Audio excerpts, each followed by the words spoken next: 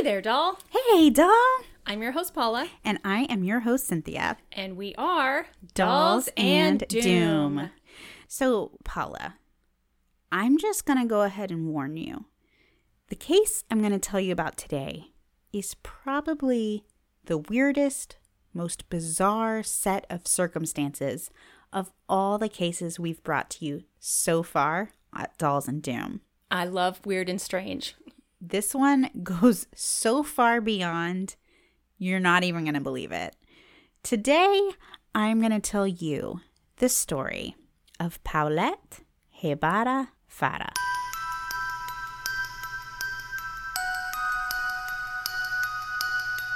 And I also want to give a shout out to my friend Yvette Canino, who helped me with the pronunciation, the correct pronunciation of some of these names and words. So thanks, Yvette. I really appreciate it.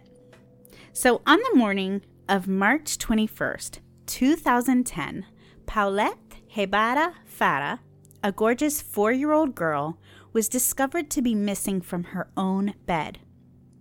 This immediately struck fear in the hearts of her 2 live-in nannies, as Paulette was disabled. She was born very premature, about 25 weeks. At that time, the doctors told her parents that she would most definitely not survive, but Paulette was a fighter, and she showed them.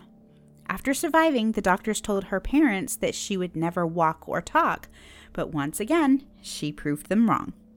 At 4 years old, she could take a few steps with assistance, and she could say some simple words like mama. So this baby girl was obviously very special and such a trooper. She was able to do things that her family was told would never be possible, but we do need to remember that she did require assistance. In fact, she required constant care, so her not being in her bed would have required someone to have moved her. She could not have just gotten up and walked off by herself. Now, just the night before Paulette went missing, her family had arrived home after being on 2 separate vacations. You see, Lisette, Paulette's mother, who was a former attorney who had quit her job to become a stay-at-home mother once she had children, had gone to Los Cabos with a friend, while her husband Mauricio, a successful businessman, took Paulette and Paulette's 7-year-old sister, who was also named Lisette Jr., to Villa de Bravo.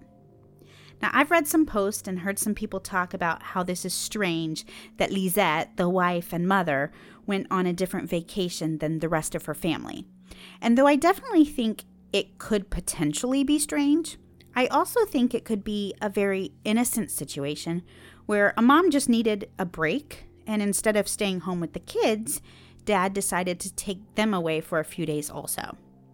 I'm a stay-at-home mom of 3 boys, and I can tell you that any chance I get to have a little break, I am going to take it. Yeah, that's what I hear from all of my friends that are mothers. Yes. So, I could see this happening. And the Guevara family was pretty well-to-do financially. So I don't think they really had to worry about maybe the financial strain of 2 different vacations. So for me, this doesn't immediately cause alarm bells to sound. So everyone got home from their vacations on Sunday. The family lived in an upscale apartment complex in Huixquilucan, Mexico, which is a wealthy suburb of Mexico City. Mauricio and the girls didn't get home until around 9 p.m., but when they did arrive, Lisette got Paulette ready for bed, and this included a special bedtime routine of putting pillows all around Paulette and then tucking her in relatively tightly with blankets to keep her from rolling around and falling off the bed. Now, I don't think this is weird at all. I have an 18-month-old that I'm trying to get to sleep through the night, and because I'm exhausted, he often just ends up in bed with me. And when he does, I put up walls of pillows to keep him from falling or rolling off the bed. So I can literally see this picture in my mind. Oh, yeah, me too. So the next morning comes, and business is as usual. The family has 2 sisters who live with them and act as maids and nannies. So remember, Paulette requires a lot of care, and the Fara family can afford the help. So the nannies get Lisette Jr. up and get her off to school before going to wake up Paulette. The nannies say they went into her bedroom at around 8 a.m. and found her large bed empty. They said they looked everywhere. First, they checked the more obvious places, like the closets and the bathroom. But after they didn't find her, they said they went as far as to lift up the mattresses and then continue to search the entire house. After looking everywhere, they still could not find little Paulette. So that's when they went and told Mauricio and Lisette that their daughter was missing. Now here is where we find our first discrepancy. Mauricio and Lisette say that they immediately started searching for Paulette, but the nannies tell a different story. According to these two sisters, Lisette sat at the kitchen table drinking coffee and smoking cigarettes. Now, these parents didn't even call the police. Maurice's sister did. Apparently, Mauricio called his sister to let her know what was going on, and she decided that it was a big enough deal that the police needed to be called. So police arrive, and now the search really heats up. It is reported that at least 100 officials searched the entire property. Sniffer dogs were brought in, and guess what they found? Nothing? You're right. They found nothing. Ugh. There was no sign of a struggle. Nothing was out of place, and yet everyone agreed that there was no way that Paulette could have disappeared on her own. The apartment building's security footage was reviewed, and it also showed nothing. So this case immediately became a big deal. A gorgeous 4-year-old little girl from a nice upper-class family was missing, and no one had any clue as to what happened to her. Billboards went up. Paulette's family was all over social media. Her little face was everywhere. The entire country was on a mission to find Paulette. A couple of days after she went missing, authorities found themselves no closer to knowing what happened than they did on that very first day of the investigation. So Lisette decided to do a TV interview to try to draw some attention to the case. In an effort to garner as much empathy as possible for her baby, where better to hold this interview than in the very bedroom of her missing little girl? So Lisette actually gave several TV interviews pleading with whoever took her daughter to please return her safely, all while sitting on Paulette's bed. Now, as a mother, I don't even allow myself to imagine sitting in my missing child's room, looking around at all the things that were loved and treasured by my baby. You can look around the room and see her pretty pink pillows, her little bedspread, and her stuffed animals sitting on her bookshelf. There's a little plush pony hanging off of the headboard. It's simply heartbreaking. At one point, one of Lisette's friends came to stay with her to offer some moral support, and the only now vacant bedroom for her to sleep in was Paulette's, so that's where she slept. Now imagine, for just a minute, actually sleeping in the room, in the very bed of your dear friend's missing baby. It's just a horrible thought. I can't imagine. Must have been so weird. So weird to look around, look at the walls and think, what happened? Right. Now, this case has been referred to as the Mexican JonBenét Ramsey case, and I honestly don't like that, because one thing I've decided for myself as I've researched true crime is that every case deserves its own attention. Every victim is special.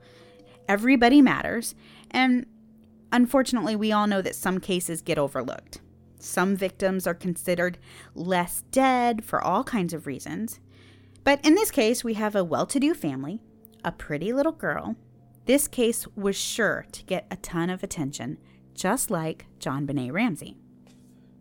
Now, despite my not liking the comparison, mainly because I think it's, a little insensitive to all the victims who aren't JonBenét Ramsey, I will say that I do see why people compare these two cases. There are a lot of parallels, and one of them is that the crime scene really wasn't protected. Authorities did their initial search, but after that, hundreds, if not thousands, of people were allowed to go in and out of this house. Not only is the family still living there, but house guests and TV crews are coming and going. I mean, they're literally filming in her bedroom, the actual spot where she went missing from. Wow, that's weird. Yeah, and if you think about it, like just one film crew alone would pack the room. Yeah. You've got an interviewer, the interviewee, camera operators, mic operators, assistants. Yeah, and all those wires and... Oh, it's a ton of people and things crammed into a small space. Right. And she was doing several of these interviews. And then not to mention she's got her friend sleeping in Paulette's bed. Yeah. So to me, for the authorities to literally have no idea what happened, it just seems strange that people were allowed to just come and go like that. Yeah, totally. Well, it's strange until you find out that Mauricio is close friends with Alfredo Castillo, a man who worked for the Attorney General of the state of Mexico. Investigators would later say that they had been ordered to stop processing the crime scene almost as soon as they arrived. They were told to look for signs of forced entry, but nothing else. They said the scene was never closed off, and police officers were even allowed to use the girls' restroom as they worked the scene. Yeah, that's weird too. Very. Now, after Paulette had been missing for 9 days, the police decided to question Mauricio, Lisette, and the nannies one more time. And by this time, everyone was starting to turn on each other.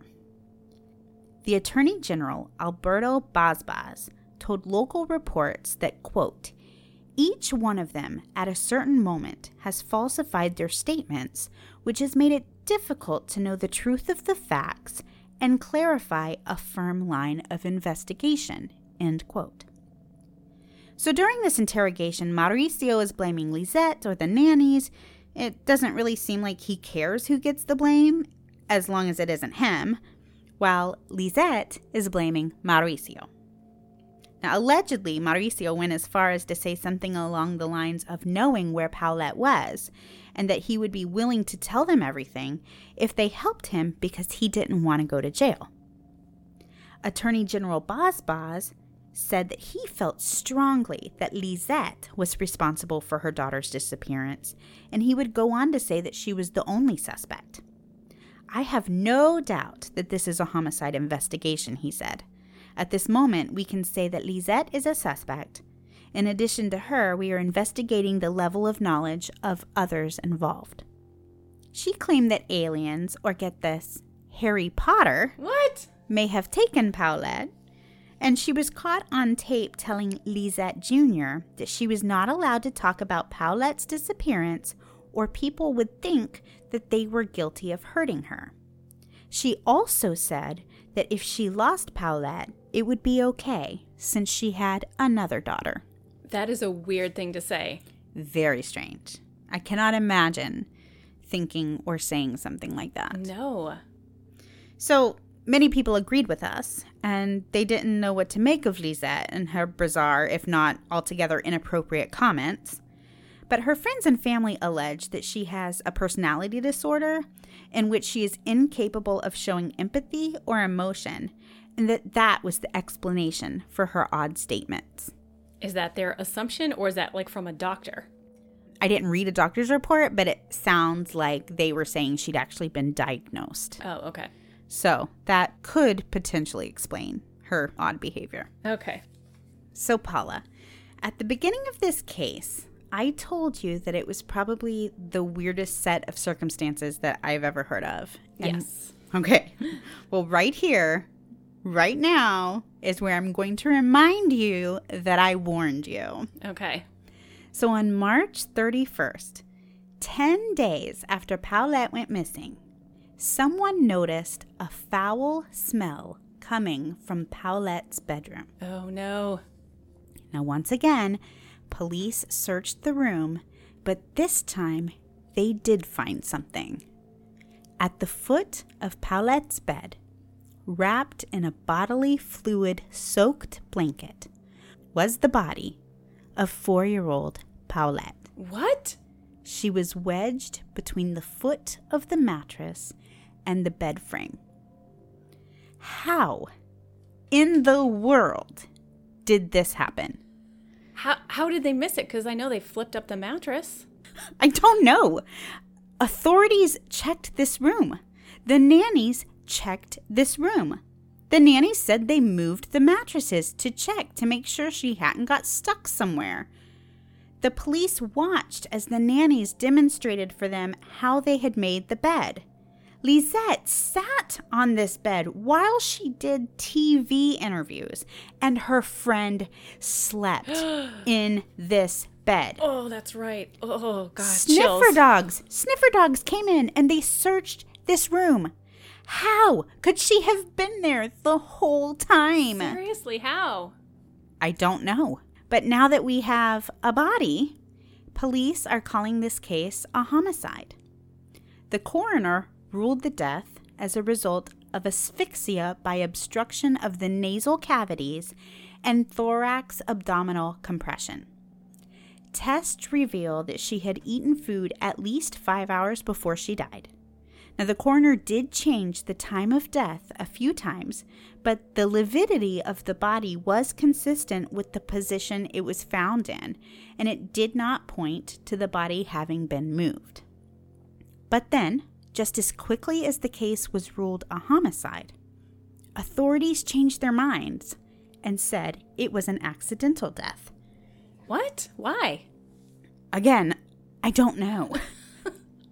For me, this has to be a homicide. It just has to be a homicide. Yeah, I agree. Yeah, here's why.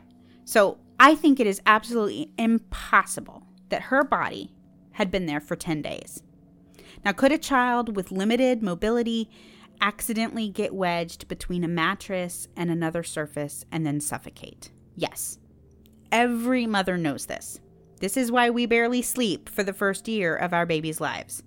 We know that babies can become tangled up in blankets and toys and pillows, so we lay them flat on their backs on a hard surface, and we still don't sleep just because we're worried and afraid. So I would imagine that a child with limited mobility might be similar due to the fact that if she did find herself tangled in blankets or stuck between the mattress, maybe, like an infant, she might have had a harder time freeing herself. So for me, the idea that she could have died this way is not necessarily unheard of. Yeah, I think it's possible. Right. But what is absolutely unfathomable to me is the fact that she laid there, tangled in her blankets, for 10 days. If my immobile child went missing, I would have ripped that room apart. And according to the nannies, they did. So you mean to tell me that parents, nannies, police, sniffer dogs, a house guest, a TV crew were all in and out of this room for 10 days and no one noticed the dead body at the foot of the bed? I agree. I don't see that happening. Well, you can really decide for yourself because there's actually a video of authorities finding her. Oh. Now, I will say she's well hidden, but I still don't believe that they could have missed her if they were looking for her. So you can go online and look at pictures of her room. The crazy thing is, if you watch the interview with her mom, if you look at some of these photos that were taken, she is supposedly, allegedly, at the foot of the bed the whole time in all of these photos, and you can't see her. Now, I will say when they do discover her, so it's like a big wooden bed frame. Like a day bed? No, it's like it's got like this weird tall, it's got a footboard and a headboard, and then it's got like, at first I thought it was like a ladder on the footboard, almost like maybe like a bunk bed, but just like the bottom of it. Okay. But when I looked closer, I didn't see a ladder. So I don't know what that is. I heard some people say that like the bed was like in the shape of a ship, but it didn't really look like that to me either. But it's just like a plain wood bed frame with a mattress. And it's a pretty good size by looking at it. I didn't read what size the bed is, but by looking at it, I would guess maybe like a full size. It didn't really look like a twin. Okay. But then in another report I read, it said it was a twin size mattress with like a full size frame. It didn't look like that to me either because I would imagine like major gaps. And this didn't look like it had huge gaps. But just imagine a bed and then at the very end of the bed, between the mattress and the footboard, underneath the comforter, underneath everything, you have this tiny little girl just laying there. And it'll be real clear once you look at pictures. So if she was just laying there and then the blankets were covering her and everything, it would be really hard to see her. You'd have to really look for her. Right. You could sleep in the bed and not be bothered by her. She's not in the bed. She's at the bottom of it between the footboard and the mattress. But if you're looking for her, you're going to find her. Right. You know, it's been 10 days. A lot of people said, well, why didn't it smell earlier? Exactly. And that's a good question, and I don't know the answer to it. I will say that she was wrapped up, like her body was kind of tangled in these sheets and blankets. And so some people say that would have like held the smell in. And then by the time they did find her, this is disturbing, but her bodily fluids had escaped her body. And so they were soaked and wet. And, you know, maybe that's what caused her to start smelling after 10 days. Again, if they just missed her for a couple hours, I would say, okay, possible. But 10 days of her being in this room, especially if everybody's really doing the search they said they did, if you're moving the mattresses, if you're making the bed, I mean, if you're just looking for your kid, if my kid's missing, I'm going to look in the drawers. I'm going to look everywhere. Yeah. If they really searched for this little girl, there is no way she was there the whole time. I agree 100%. Even when I'm looking for my keys, I go over and over the same places I've already looked, really taking things apart and opening everything and moving things and moving it back. Right. And that's just for keys. Right. There's no way. I'm just telling you. I agree. So, murder, accident, we really don't know what happened. But we do know that Paulette was buried at Panteon Francis Cemetery in Mexico City on April 6th, 2010. So here are some of the most prevalent theories in this case. So most of them point to the mother Lisette being guilty. Most people seem to think that Lisette killed Paulette either accidentally or on purpose, and that everything else was just a cover-up, and that they got away with it because they were an influential family with important and powerful friends. But what would have been the motive? So in my experience, there are two main reasons why people kill. You tell me, Paula, what do you think the two main reasons why people kill? Okay. Money and sex. That's exactly what I have here. Money and sex. So in this case, let's take a look at the financial situation. So I already stated that the Ferrer family was pretty well to do. But despite them being successful, Paulette's care was very expensive. She needed full-time caretakers, expensive medications, fancy doctors and specialists, nannies, physical therapy, and it was only through all of these expensive treatments that she was able to do these things like walking and talking. If the therapy stopped, she would probably regress. So even though the family had a decent amount of money, it was still very financially draining, and they were pretty deep in debt. There were also some reported problems in the marriage. So remember how they had just returned from 2 separate vacations just the night before Paulette went missing? Yes. Well, remember how I told you Lisette had gone away with a friend? Yes. Many sources say that that friend was actually her lover. Oh. Now, there's also some speculation that the pair of pajamas that Paulette was wearing when she was found were seen in her room during one of the TV interviews, laying on the bed just before her body was discovered. Interesting. Yeah, but to me, this really doesn't mean anything for a couple of reasons. So the first of which is when she's found, you can see she's wearing a solid colored green shirt and patterned pajama pants. Potentially what was seen in this interview maybe could have been just like the matching shirt. With kids' pajamas, sometimes it's a shirt and pants in the exact same fabric. And then sometimes the pants may be patterned with like a coordinating shirt. So by looking at the photo, I can't really tell what exactly these pajamas, what the set may have looked like. I can kind of see it going either way. But if the pajama set was a top and bottom of identical fabric, then she wouldn't have necessarily had to have worn them together. My kids will wear a Thomas the Train shirt and Elmo bottoms if that's what they're feeling that day. So, right. We may have been seeing like the shirt folded on the bed or something like that, and her wearing the matching shorts. Sometimes children's pajama sets come with like one pair of pants and two coordinating shirts. So we really don't know what this pajama situation was. And I can't say that like seeing a pair that looked the same folded on her bed makes or breaks this case. The other thing I thought about is that, you know, there could have even been two matching sets of pajamas. She had a sister just a couple of years older.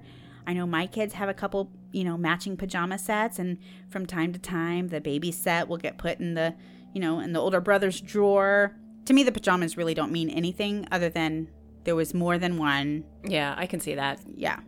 The other interesting thing to note is that Maurice and Lisette literally blame everyone else for Paulette's death, but they take no personal responsibility at all. They put a lot of blame on the nannies. I guess this gets me because if it really was an accident, then no one is to blame. But I will say that Lisette is the one who put her to bed the night before. Given that information, I really don't see how the nannies could have been at fault unless they were supposed to check on her maybe throughout the night and they didn't. Right. But if that's the case, nobody's ever said so. Nobody's ever said that. So I don't know how they could have blamed these nannies for this supposed accident. Now, the nannies have come right out and said that her parents killed her. Many people think, like me, that it was absolutely impossible that she was in that bed for the entire 10 days and that her parents may have hidden her somewhere. I kept reading about like an apartment air duct that she may have been hidden in. Interesting. Yeah. So maybe they like put her away because they were trying to stage a kidnapping to get some money. Oh, yeah. I could see that. Except, where's the money coming from? Other than maybe their own family members, if their own family members were like well-to-do, is there like a special fund somewhere set up to pay ransom amounts? Yeah, like is there an uncle that's really rich that we don't know about? Right, because like they're holding her hostage, but they are the ones who would typically be paying the ransom. So I just don't get like how they're going to make money off of it. But let's just go with it. Let's say her parents staged a kidnapping and hid her somewhere. And according to this theory, the case like blew up and got much bigger, much faster than they expected. And so because, you know, there was all of this attention and everybody was coming and going, they were unable to go get her from wherever they had hidden her. And then by the time they were able to do so, she died. So that's one of the theories. Some sources say that Lisette and Mauricio got in a big fight after returning home on Sunday night, and that this upset Paulette, causing her to get loud. And in this theory, Lisette Jr. tried to quiet her, and in doing so, accidentally suffocated her. And then they, you know, hid her for some time and then planted her body in the bed later to be discovered to make it look like an accident. Right. So I'm going to leave you with this little interesting tidbit. In 2017, Lisette and Mauricio exhumed Paulette's body and had her cremated. Why? I don't know. Ugh. Now, I have personally never heard of any family exhuming their child only to have her cremated. Yeah, that makes no sense. Unless they're trying to hide evidence. Ding, ding, ding, ding, ding, ding. Like, that's where my mind goes. I mean, I have no problem with cremation. I'm going to be cremation. Me too. Or cremated. But I just think it's strange to have a body exhumed only to be cremated. Unless you're worried that maybe later on somebody might have some questions and want to do some further testing or, you know, a second autopsy or something like that. In which case, let's get rid of any remaining evidence we have right now. Yeah, that's the only thing that I can think of. Me too. I hate to like put speculation on parents who have gone through something so tragic, so terrible. I guess that's exactly what I've done here. But, you know, I think it's terrible. They've lived through this tragedy, and here I am, like, speculating that they're responsible for it. I do not know how someone could... A toy. I don't know how a toy... If you were searching desperately for a toy, I don't see how you could miss it in the location where her body was found if you were really looking. Right. Absolutely. And again, this is your child. It's not a toy. It's not a set of keys. Right. I mean, she's tiny, but she's, you know, I have a 4-year-old, more than halfway my height, and he's little. Like, yeah, they still take up room. Right. You don't just like, oops, didn't see you there. Like, I don't know. It's crazy to me. That is crazy. Yeah. So that is the case of little Paulette. But listeners, we're doing something different. We're actually introducing a new segment at the end of each of our shows where Paula is going to wow us with some creepy fact or true crime trivia or a terrifying tidbit. It's our new segment called Time to Kill. So right now I'm going to turn it over to Paula. Why don't you tell me something terrible? Okay, so there's a show on Netflix called The Vanishing at the Cecil Hotel. And I know a lot of you have heard about it, but they do a really great, I think it's a 4 or 5 part story on the Cecil and the mysterious vanishing of Alyssa Lamb. If you haven't heard of it or seen the video clip, there was a young woman that checked in and never checked out. So in the Cecil, we follow the disappearance of a 21-year-old woman from British Columbia who went missing on vacation alone. Now, I understand the feeling of needing a vacation, you know, to get away and explore, but I don't think I could do this overseas by myself. No, me neither. Yeah. No. Yeah, she's brave. But the Cecil has a long history of death dating back to the 20s. Several suicides, some were murdered, some were poisoned and stabbed, even beaten and raped. There were several people that fell or were pushed from the building. It opened in 1927 in downtown Los Angeles. It was lavishly decorated with marble. It was very fancy, but if you went further than the lobby, it looked like an old hospital. Super small rooms with literally just a bed and a tiny bedside table. The Great Depression was only 2 years after it opened, so that, plus with the fact that the Cecil was very close to Skid Row, it was a reasonable explanation for the fact that it seemed to be a magnet for violence and crime. 1931 was the first documented death. Other nicer hotels soon began to pop up and outshine the Cecil, which became the spot for shady characters to stay and even live. They had single occupant rooms that you could rent, but you would have to share a bathroom with other tenants. There's another thing I couldn't do, renting a place to live and having to go down the hall every time I wanted to use the bathroom or to take a shower. No thanks. No. In 2011, Cecil got a makeover and a new name, Stay on Main. They redid the lobby, so there were actually 2 separate lobbies, one for the guests and one for the residents. However, they still only had the one elevator system, so you could be in the elevator as a guest on vacation and be in there with some sketchy people that live there. They closed for renovations, and it was predicted they would reopen in 2021, but with the pandemic, who knows if or when that will actually happen. That is a scary place. Yeah. I would never, ever, ever stay there. I watched the Netflix special. Oh my goodness, the rooms were disgusting. They were. I mean, they really looked like something that was a mental hospital at some point. They were just so small and cramped and just dirty and gross. So gross. So if you haven't watched this and you don't know the story of Alyssa Lamb, she was actually found on top of the hotel floating in the water tank. And there were some strange video surveillance footage caught of her in the elevator acting kind of erratically, almost looking like she was hiding from somebody or running away from somebody. She was making weird hand gestures and just doing weird things. And then they end up finding her in the hotel water tank. Yeah, and they show you the video, and it just gives you chills up and down your spine. Yeah, it's a creepy one. What do you think happened to her? I really believe that it was an accidental death because she was on medication. But she wasn't taking it, and she had bipolar disorder, and her family was later interviewed, and they said that she could be manic if she was not on this medication. And when they were going through her stuff and her pills, there were too many in the bottle, which means she wasn't taking them as she should have been. So in my opinion, she wasn't taking them. She got erratic. She was having a really bizarre episode and kind of went off on her own and went crazy.